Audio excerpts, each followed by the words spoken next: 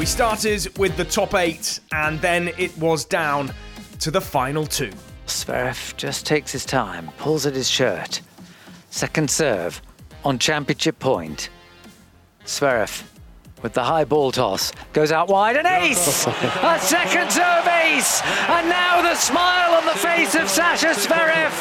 He has won his second year-ending title, and you have to say that over the course of the week, he has been the best player in Turin. Warm congratulations from Daniil Medvedev, who just wasn't quite there today. But you have to say the better player won, and now he is smiling as if he has won the biggest prize in tennis. Sasha, huge congratulations.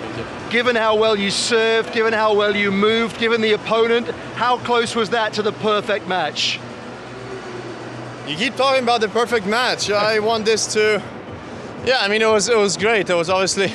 Look, I won the World Tour Finals. I mean, in the final against somebody that I lost 5 times in a row, so I had to play one of my best matches, and yeah, I'm happy about that. I'm happy to go on holidays with this win now. What are the emotions like then to win this for a second time, to share it with your brother Misha, who's here, and his family? Everybody's here except my dad, unfortunately, but I hope my dad will be able to be back soon, and we can celebrate these wins together as a family again. And yeah, I mean, it is special, and yeah, I'm super thrilled, super happy right now. Put this in the context of what's been a marvellous year with the Olympic gold medal and the 2 Masters 1000 titles, and then to end it in tour terms like this. Yeah, look, there's no better way to end the season than winning here, so I'm obviously incredibly happy. But I'm also now very much looking forward to next year already. I just finished the match, I know, but we'll see what happens. Well done. Thank you. Congratulations to Alexander Zverev, the Olympic champion of 2021 and the Nitto ATP Finals champion for a second time, snapping a 5-match losing streak against Daniil Medvedev. Their rivalry looks set to reach epic proportions in 2022. So much to look forward to still from these two players. They provided the main course, but as ever, it was the doubles that whetted the appetite. 6 championship points, and these two can be a little bit more relaxed. They can swing out here. I'm sure Herbert not feeling the nerves too much. It's his second service point of this little rotation. Serves wide, isn't an ace. It is an ace. It's an ace out wide from Pierre-Hugues Herbert. And the two Frenchmen, well, you cannot wipe the smiles off their faces. It's a wonderful moment from the 39-year-old and the 30-year-old as they meet their opponents at the net. And there's a lot of respect between these 4 players. But it's the 2019 champions who become the first French pairing to win the Nitto ATP Finals more than once. They cannot believe it. Mahut has dropped his racket. He's got his hands over his mouth. They're saluting the crowd. Herbert has just hit a ball into the stands. Their team are just enjoying the moment, as are they. It's an amazing feeling. Winning here for the second time. It's just great feeling. I have no words. We lost against them in the round robin. They played an amazing match, and today we knew we had to play the best level, and I think we played our best match of the week. So it's an amazing feeling to win twice this tournament. It's a great achievement for us. Pierre, tell us the story of the match, because you were the better team, it felt, but you couldn't quite get the break in the second set. So when it went to the tie break, what were you thinking?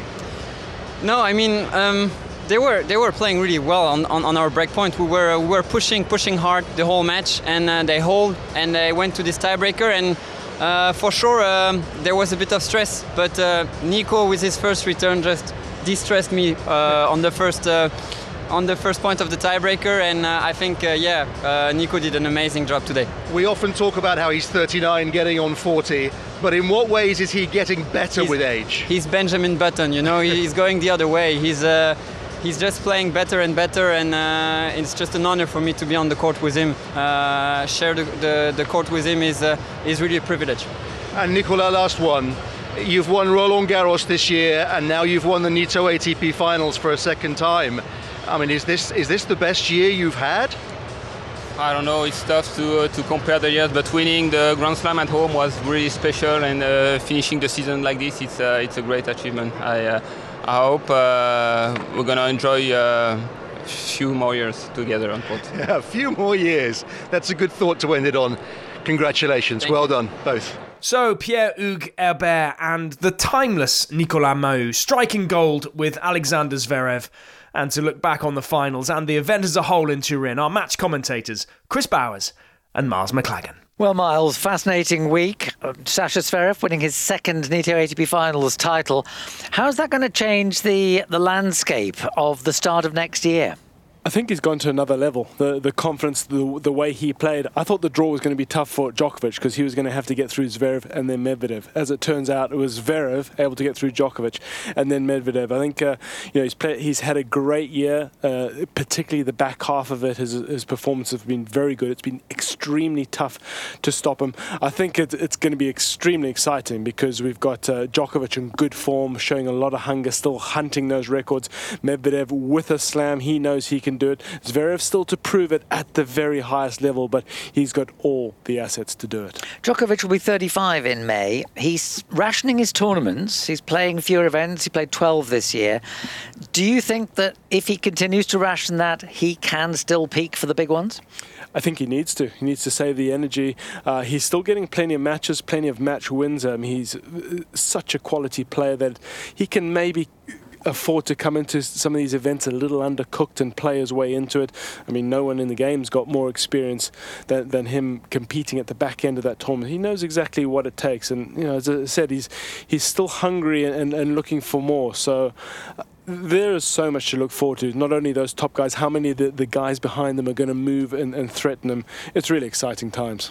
So really we've got three players at the top of the game at the end of the year. The two that dominated this year, Medvedev and Djokovic, and Zverev joining them. It's sort of a bit the same in doubles, isn't it? We had Mektic and Pavic, who were the year's top pair, but they didn't make it to the final of the ATP Finals. Instead, it was Ram and Salisbury who were the clear second best, and yet they were beaten by the third seeds, Herbert and Mahut, in the final. And it's interesting, they missed out on their big goal this year, Herbert and Mahut, which was to win an Olympic gold medal. They've won a career Grand Slam, they've won everything there is to win except the Olympics. And yet Mahut is talking about staying on to the Paris Games of 2024, which of course are only 2.5 years away, by which time he'll be 42. Winding the clock back, isn't he? Yes, you're right to point out it's the doubles draw almost did mirror the singles, with the third team coming through, the number one being beaten in the final. Yeah, there's some quality teams. I think they stood apart, and the French pair, yes, you'd imagine they'd hold on. They've got to. It's been the one silver lining. People don't have to wait that long for the Olympics to come around again, and the chance to play in your home country, of course, Paris 2024. So Daniel, he might be giving Daniel Nestor a call just to see how to stay fit and young that much longer. But they're looking strong, as is Djokovic. We talk about we sort of forget a little bit the age because they're still looking young, sprightly and healthy. Now, the ATP executives have been saying for years that this is a tournament that doesn't need home players in the field. It's nice to have it when you've got it, but it doesn't need it. They enjoyed having Murray in London. They had Berrettini, who qualified for this, and then when he pulled out, we had the drama of would he or wouldn't he play his second match. We had Sinner, who ended up playing the arguably the best match of the week in what was supposed to be a dead rubber against Medvedev, but it was terrific tennis.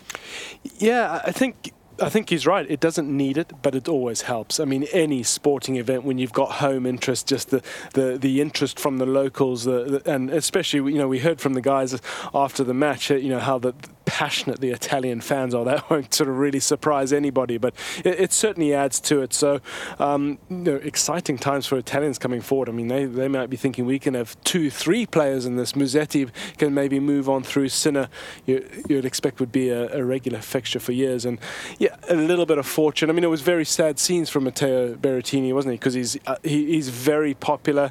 That run at Wimbledon, of course, he came right into the beyond the tennis tennis world. I think there was notice because that was, of course, on a day when the big football final too. But yeah, I mean, the silver lining was that he was able to be replaced by a guy who I think is going to the very top. I think one day Jannik Sinner will be number one, so that is great for the event. How long that might be away, I'm not too sure, but there was a silver lining. I think Sinner will see these two matches that he had as a very big investment for the future. I'm sure he will be back in some shape or form at the ATP Finals in future. We had two replacements actually. Cameron Norrie came in because of Tsitsipas, sort of a good year for him, but ended slightly sadly with his elbow injury. Norrie then takes the first set against Casper Ruud. Ruud readjusts, comes back very well to win that one, and ends up qualifying in his first appearance at the age of 22 for the semi-finals. This has got to be a major step forward for him. I think so. I've said frequently that he's surprised me and really impressed how quickly he was able to adjust to the hard courts, and not only a hard court, a quicker hard court here in Turin. Just a word on the alternates, they both came in and performed, didn't they? They got off to good starts, but you're right, Ruud was able to think on his feet. He was able to stay calm, as he was in that match against Rublev. It was wasn't looking too good early on, but then he turned a 6-2 set around. He's thinking on his feet, and that's what makes tennis special. The really greats can adjust, and you've got to over the course of a match. So Ruud, his game's improving. He's hungry. He's learning quickly. Another player I think who's jumped a level, certainly in recent times, but maybe even this week as well. We've talked about singles, we've talked about doubles. What about the event itself? I mean, after 12 successful years in London with a very distinctive look, they transferred that same look to the Pala Alpi Tour in Turin. For me, it worked.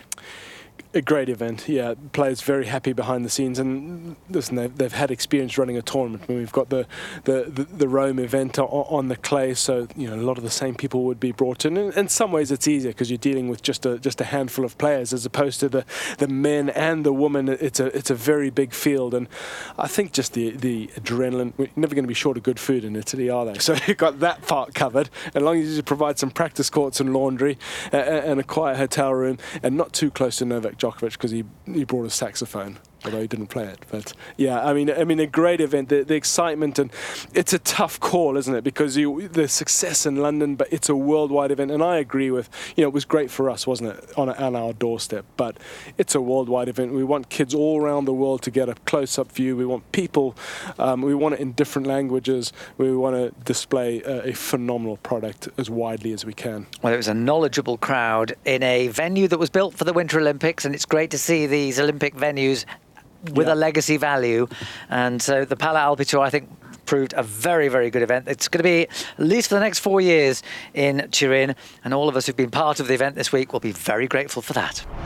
You're listening to the ATP Tennis Radio Podcast. 2021 is the first time that the year-end finals have been hosted in Italy. And on site in Turin was ATP Chairman Andrea Gaudenzi speaking with Barry Cowan. We've been extremely satisfied of the year one kickoff. Obviously, the bar was very high. London has delivered an amazing event for the last 12 years in an amazing venue. But, I've received very positive feedback from everyone, including the players, families, their staff. They had a wonderful time here. The stadium is amazing. Also the show production on court, audio and everything. I think there has been some difficulties, obviously also caused by the pandemic, but overall, considering all the challenges, I think it's a very good year one. When you made the decision, the ATP, to move it from London, Sinner and Berrettini have really emerged. Was that luck or design? And also, what is the long-term strategy of the finals? Yeah, obviously it was impossible to foresee the fact that you have two Italians in the top 8. Italian tennis was very healthy at the time. I mean, these guys were already playing at a high level, but we could never imagine they both would get here, of course. So a little bit of luck, I would say, but, we all need a bit of luck sometimes. In general, I think this event should move around the world. It's the only event that we can use to cover certain markets, and doesn't necessarily need to move every 5 years. It can stay longer like we've done in London, but obviously the idea is to have it in major cities and move in markets where it's useful for our sport. Also considering the player flow, where they're coming from, where they're playing, etc., etc. So I think it's we're going to have a very good time for the next few years in Italy, and then we'll see what's next. And the preference of the surface has always been hard. Is that something that you see that would be still the case? Yeah, look, I mean, I like the concept I heard from someone of having a ATP Finals rolling for the 4 different surfaces of the Grand Slam, which is on paper a very interesting concept. The reality is that players are coming from the indoor season. So it would be very difficult to ask players to play Paris-Bercy on indoor hard and then move outdoor on clay or even indoor on clay or grass. I mean, it could be a very fancy concept of having a rolling ATP Finals on different surfaces. You know, I'm sure some players who prefer lower surfaces or grass would actually love that, but it's probably not achievable realistically speaking, because we need to provide continuity to the surface towards the end of the year. You mentioned the Grand Slams. You've got the ATP, you've got the WTA, you've also got the ITF, and when you came in, you mentioned about trying to everyone to work together. How's that going? I would say it's going well. I mean, definitely the pandemic has forced us to stay in touch more often via video calls, and we all actually have been working very close. We had to, in a way, because we restructured the calendar in the last 2 years like we've never done in the past, moving Grand Slams, moving Masters. We moved Indian Wells from March to October. So that has forced a very close collaboration about, together with WTA in the 4 Grand Slam, which is a positive. And we also took the opportunity to try and sit down and try to redesign a little bit how we govern the sport and how we operate. And I think it's been a very productive conversation, which will continue, and hopefully we'll have a positive outcome, because we all can benefit by working together and growing the sport. In terms of the pandemic, you've touched on that, and we've had a sort of pop-up ATP tournaments which have been a success. Do you think moving forward the chance to rejig the calendar? Yes, I mean, in the plan that we have proposed to the ATP board is to strengthen the Master 1000 to follow a similar model than Miami and Indian Wells, which is a 12 days, 96-draw event. We certainly want to go in that direction, and that also, entails, redesigning a little bit the calendar around those tournaments. Is that all 9 Masters? Some of them may not be able to due to infrastructure limitations. We are still discussing that, but I would say most of them, probably not necessarily all of them. But I think the pop-out licenses were the one-off during the pandemic, because we needed to place this tournament. We certainly want to give always the priority to our members and the licenses that they own. We don't plan in the future to have to continue with pop-up licenses. And you mentioned a couple of weeks ago about the net zero by 2040. Is that also something in your back of your mind about maybe how you can do that in the next 20 years' time of sticking to certain continents for a period of time? Well, that's a difficult question. Obviously, it is. We need to discuss and look into that. But the global nature of our sport makes it very difficult to avoid travel. Obviously, can we optimize? Can we do better? I think 100% for sure, and we are committed to. But achieving having a global sport and not moving to different locations is almost unthinkable. Another Italian was also delighted to have fans back and watching. Paolo Lorenzi called an end to his career this year, and along with a number of other recently retired players, had the chance to say goodbye to his fans on home soil as part of proceedings. It was special. I finished my last match without people, so I really missed it, and do it in Turin. This ceremony is something that I really remember, and I'm really happy. All the people, all the fans, we are in Italy, so it was really special. You were someone who played with so much passion. So how hard was it for you, sort of the last year and a half, as you were getting towards the end of your career, to play in front of no fans? I think this was almost the part is why I stopped to play right now, because I was missing too much. The people really helped me during my career. Like you say, I have a lot of passion. I like to fight until the end, and I think that all the people that was appreciate that, and it's a good memory for me. Now, you had a wonderful career. What would be the highlights for you? Would it be the title that you won? Would it be your run at the US Open? Maybe those, but also something else? Yeah, this was one of the best special moments. I think we can put the title in Kitzbühel, the fourth round in New York, and the first time that I play here in Turin, my first match of Davis Cup. So I think, like you know, for a tennis player, these are some special moments, title, Grand Slam, Davis Cup, and this is what I will remember most. And in an individual sport, as it is tennis, how nice is it for you to be a part of that team? Oh, was great. It's really tough for a tennis player. We are traveling alone just with the coach, and in that week, and you are like part of a family, and all the people that are cheering you. You can play at home. At that time, I was playing here in Turin, so I think it's something that I will miss a lot. You are a big success story, because a lot of players, certainly here in Turin, they break through at 20, 21, 22. But for you, you had to do it the hard way. You played 421 challenger matches. Only one other player played more. You won 21 titles. Only 2 other players won more titles on the challenger circuit. So you've done it the hard way, haven't you? Yeah, it was the hard way. I became top 100 when I was 27, 28. And I don't know how you feel to be there when you are. Did you have doubts along the way that you wouldn't crack the top 100? That was my big problem, that I have no doubt. I was still thinking to be top 100 and why not top 50. Maybe this was the key of my career, but I was a little bit unconscious, because it's really tough when you are 26 just thinking, okay, one day I will be top 100, because my best ranking was like 190, 200. But I worked really hard, and I was lucky. There are a lot of players in the tour, they never played the big tournaments, and I think that it's a dream come true. 33 in the world in 2017.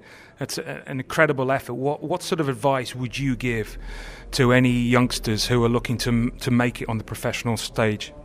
First, I would like to tell them don't think too much about the young tournaments. I had a lot of them that are thinking that are really important. I can tell them that when I was under 14, I lost 6-love in the Italy Championship. So that doesn't change me, and they have to try until the end. No doubts, and just believe in themselves. Do you remember what your reaction was when you lost 6-love? I was just going. The day after, I was just went practicing again and try to be the tennis player. I was trying to be, of course, like everyone, number 1 in the world, and that's just part of the journey. That's a wonderful attitude to have. This week, you've been working on the TV for Sky Sport. How have you enjoyed that, and what have you thought of the action so far? I really enjoy, also because this is a great tournament, and it doesn't matter if it was in London or now in Italy. It's just the best 8 players in the world. I think they are playing amazing. We are lucky that we had Berrettini. He got injured, but I think he will be here next year. And now we have Sinner. But then you can see Djokovic, Zverev, Medvedev.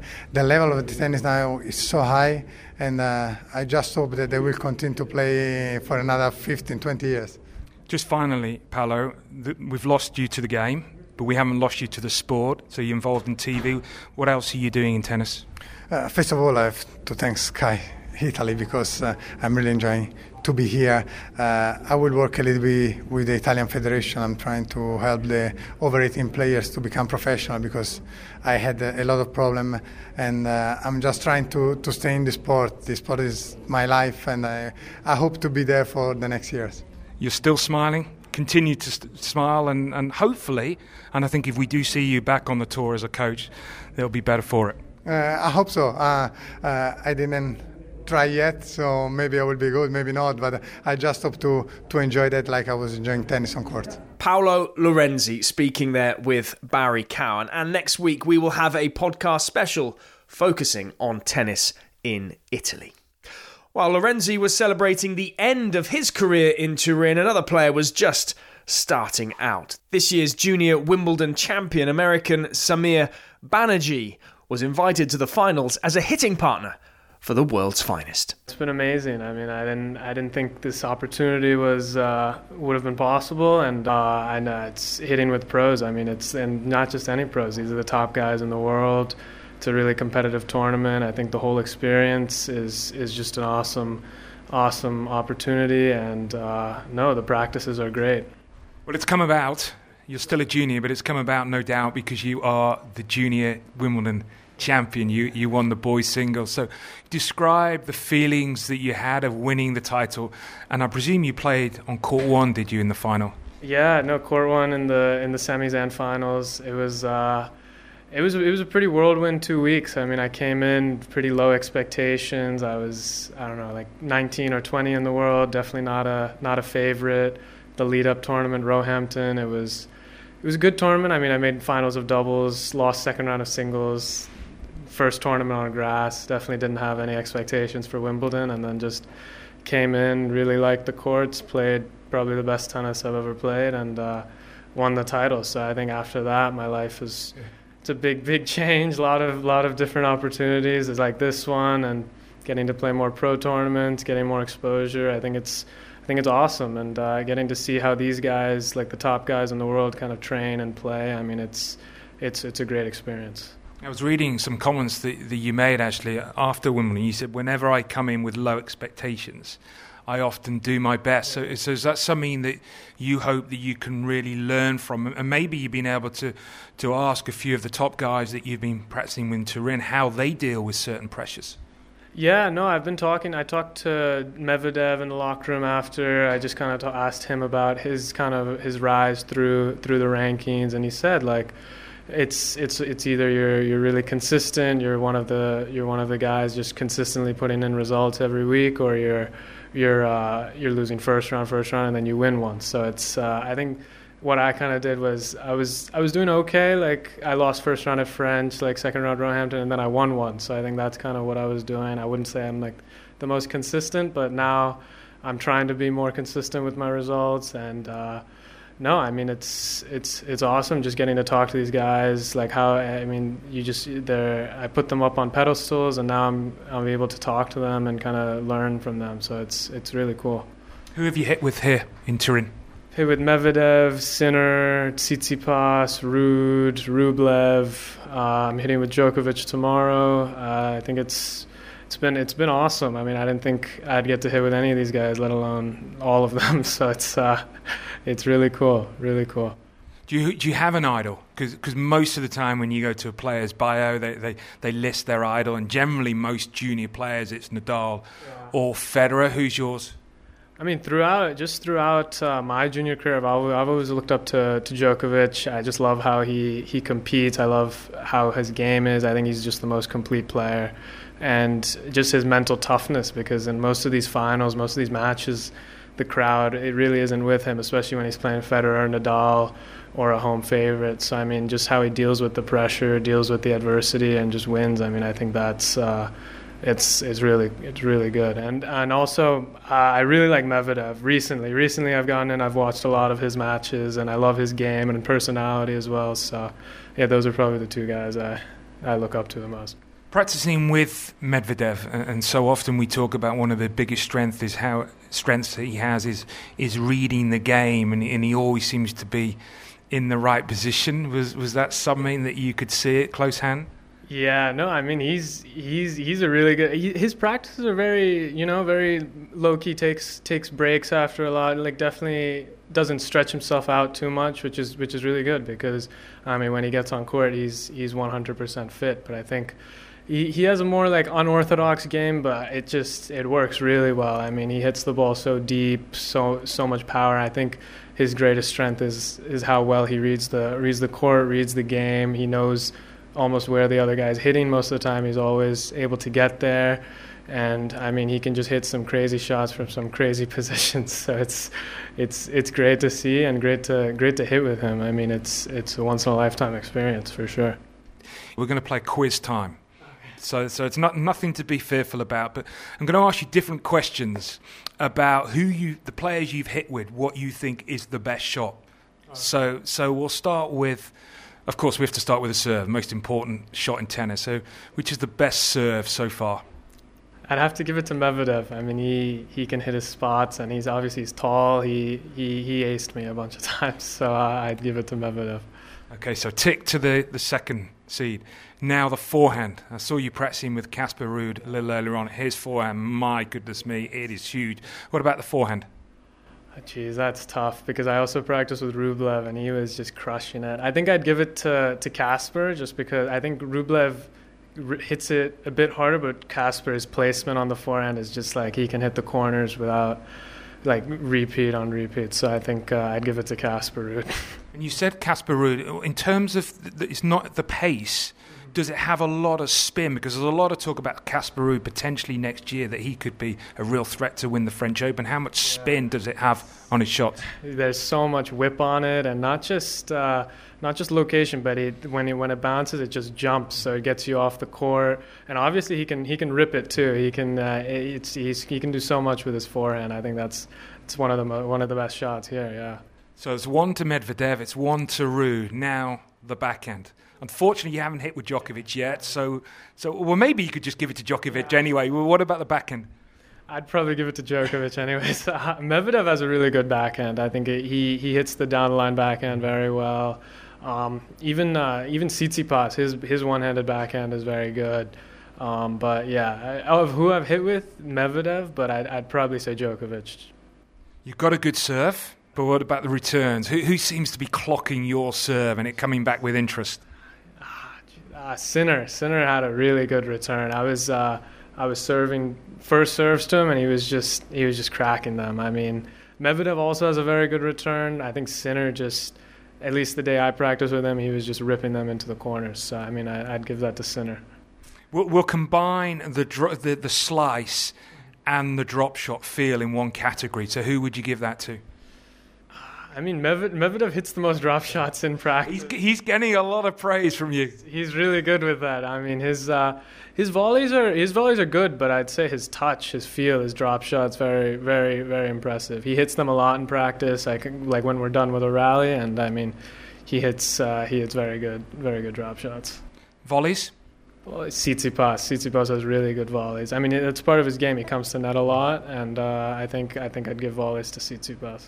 So off the top of my head, I think we got another couple of categories to go to. First of all, movement. Who not just the speed, but the balance, the player you found hardest to sort of knock off balance. I'd say Medvedev again. I mean, he's just obviously he's very long, and he can take one or two steps and he can get to one side of the court from the middle. So I think he just covers the court so well as well, and his anticipation is great. So I mean, I'd give it to him.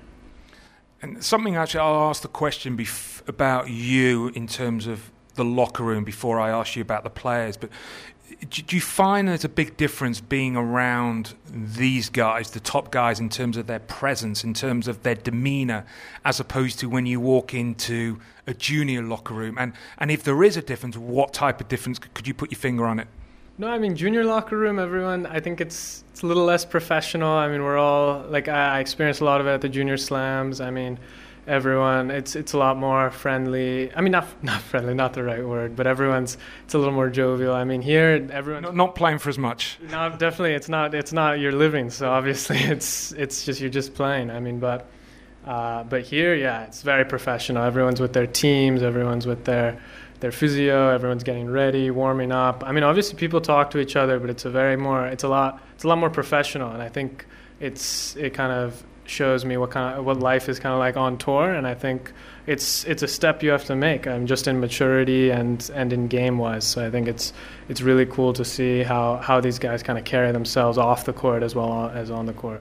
Well, he's given a lot of ticks to Medvedev. So who gets the tick in terms of sort of the body language, the demeanour, the presence? Has to be Djokovic. I mean, he's just off the court, on the court, everywhere. He's just, you know, when he walks into a room, he's very confident, and just through his warm-ups, through everything he does, meditation, yoga, everything, I think it's just like I said, he has the most all-around game, and I think that's why just off court, he's like mentally, I think he's just very, very focused, even on tennis when he's off court.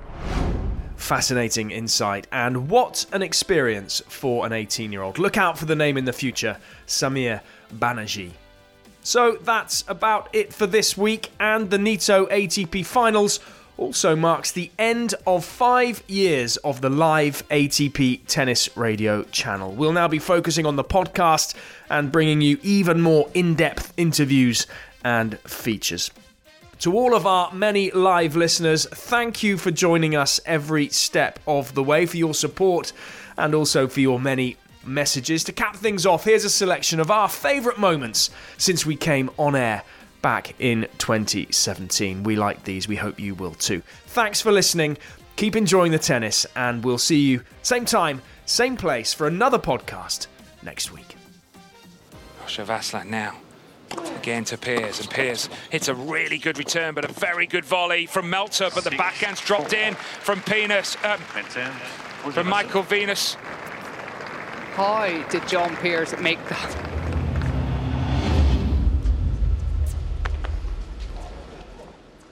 And that was very good from Michael Venus and John Piers. 2 more set points.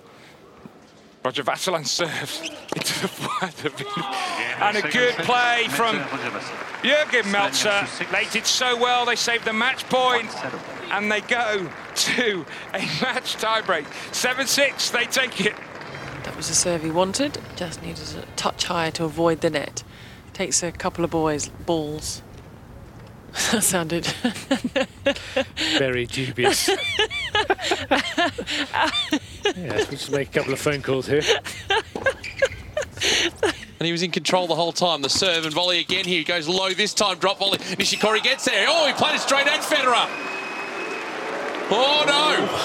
No, you do not do that to Roger Federer. I don't care who you are. Sandy. No, it's Sang. Sang. Sang. Again, it's, you don't have to ask where that came from. S-A-N-G. Sang. 40 love. Sang. Do you have a nickname on tour, on court? Are you? No, just loose.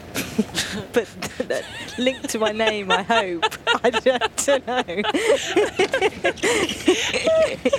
Not massively into social media, but my eye's been caught by a tweet from Stefanos Tsitsipas. It's a black and white photograph of a few objects of his, I think on his bed, with the phrase, "Minimalism is about intentionality, not deprivation." What are the objects? Discuss. Forehand return, I'll tell you in a second. Forehand from Shapovalov, he's gone long, just a little over eager. Come on, give me the objects, Chris. Come on, it's only the third game. His laptop is there. There's an old single lens reflex camera. There's a wristwatch. And there's, I think, a power pack. Is that a drone? Or maybe... So everyone is predicting Federer will still be strutting his stuff in 2021. But there is a strutting his stuff right... Oh, got it wrong. I was trying and I got groans from the producer who just went, oh, yeah, messed that up. You got too cocky, didn't you? Yeah, I was a bit like Tsitsipas at the start of this set. I thought I'd done the job. But anyway. I remember when I was playing, I cut out cheese. That was hard. Like cheese. And it's Tsitsipas who's now strutting his stuff. As opposed to strutting his tough stuff. Well, you got that wrong. We were trying to work out that, but anyway, well done, Barry. Top work. So your routine was just walk on court, hit a few balls? I mean, I would kind of jog a little bit, just to get the body a little bit warm. Bit of table tennis? Yeah, we got to start competition again, Pete. Jill is an incredible table tennis player. If anyone wants to, not only is she a great tennis player, great table tennis, but puts you in a cage mentally because it just doesn't look like she's moving.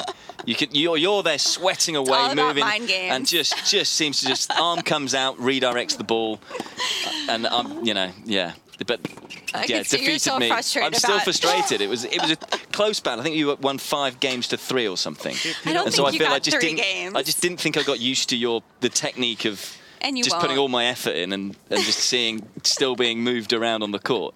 Or the table, I should say. I have to say, I'm enjoying that this has affected you so much. It stayed with me. I don't think I'm ever going to, until we go back to it, it's never going to be put away from my mind. Well, it's still predominantly dominated by Djokovic, isn't it? Yes. Our Aussie friend, Peter Mikado, has gone #1 pick Anderson. He's looking to separate himself from the field. Well, yeah, he's going to separate himself one way or another. Yeah, well, he normally does. That's very true. But it's possible to play. And they're just going to see if it passes. The problem is, well, we've talked about my wind that we can hear. But it's how quickly my wind can blow away your rain. It's sort of what we're dealing with now, Barry. Can I just say they're still playing?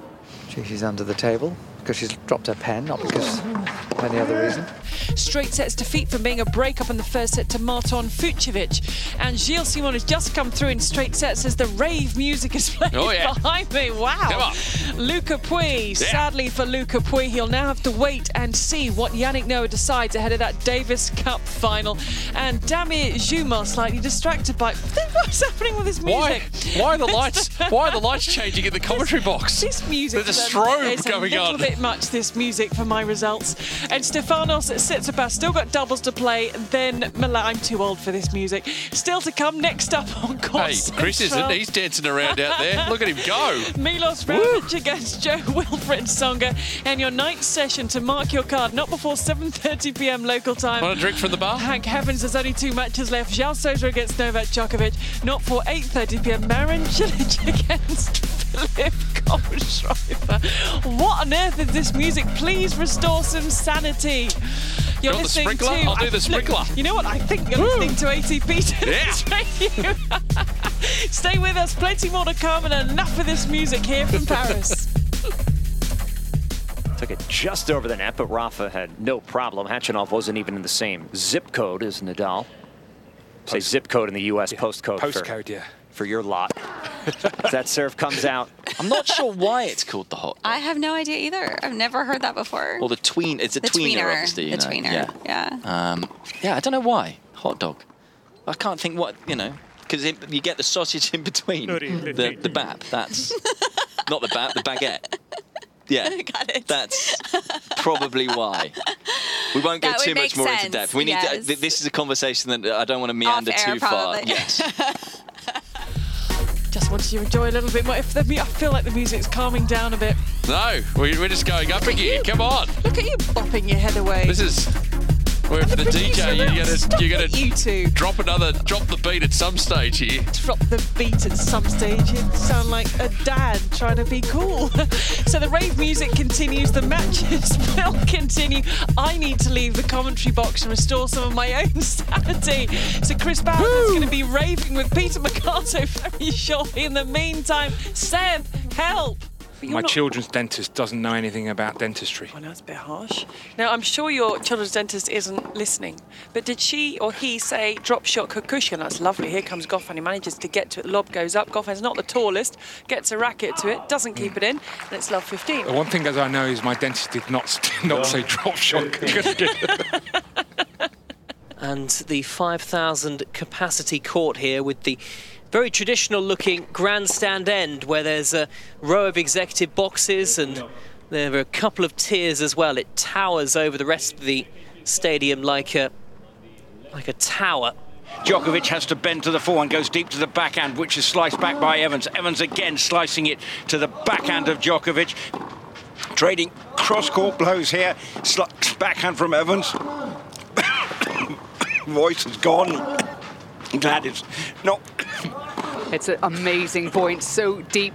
Djokovic is playing every single ground stroke here, and Evans is just bunting the ball back, just using that slice really effectively to change the trajectories of the ball. But Djokovic is almost off balance on the baseline, but he comes into the net, and it's a massive pass shot. Massive. Thank you, Claire. I can leave now. I love listening to Eminem, G-Eazy, Jay-Z, these guys. So, I really look up to them.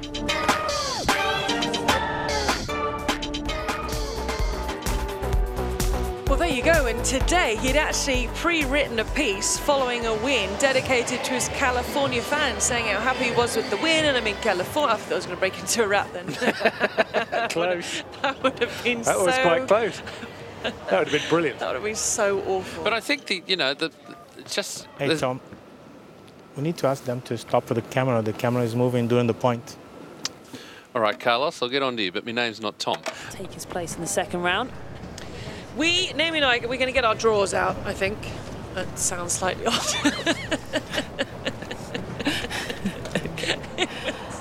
mild in terms of the wind. These last few days.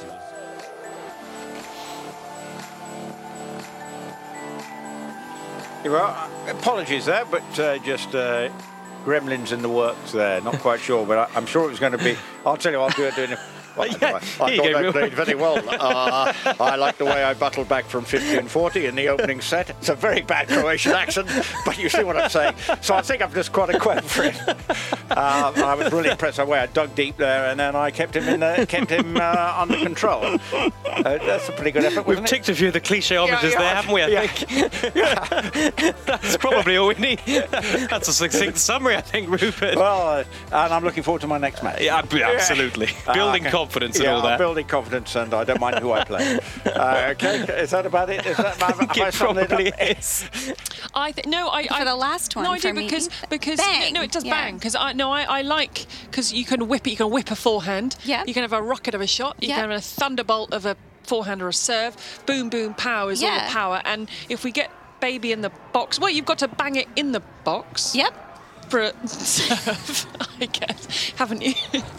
Jill, I've lost the producer. And I've lost Jill at this point. From a fairly innocent comment about Jill, surely you will, if you can speak, you will agree with me that you have to hit your serve into the service box. Yes.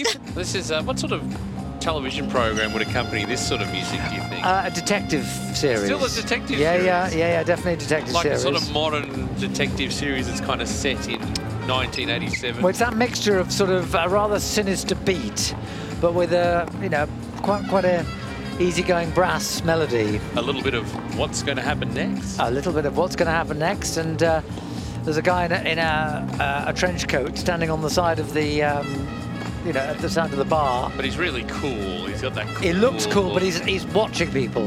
Yeah. And any minute now something's going to happen and he's going to spot it.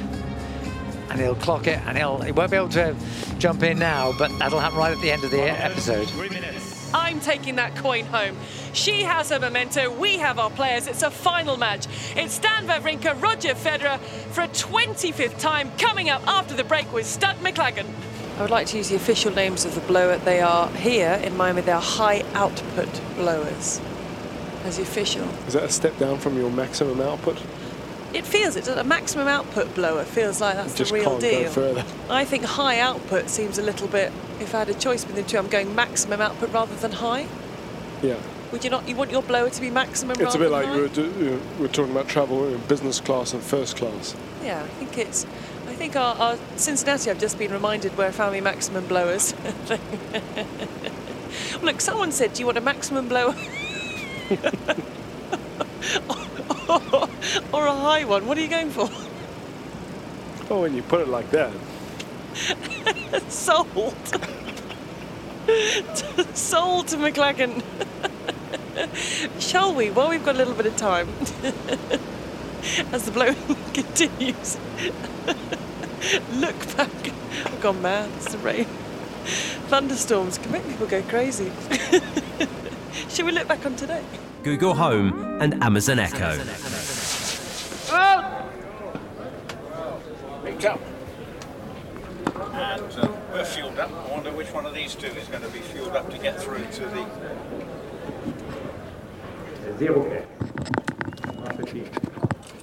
Well, that was a good start, wasn't it? Yeah. There's so many headphones in here. Thank you very much, Joe. You just putting me away after a long day. I'd gone away for a quiet comfort break, and then I pick up the wrong microphone. But hey-ho, we're ready to see the conclusion. A little bit of confusion. All change, tennis balls and rackets. S'il vous plaît. I didn't realise how well you speak the French language, Pete. Un, deux, trois, s'il vous plaît. It's incredible. Derriere.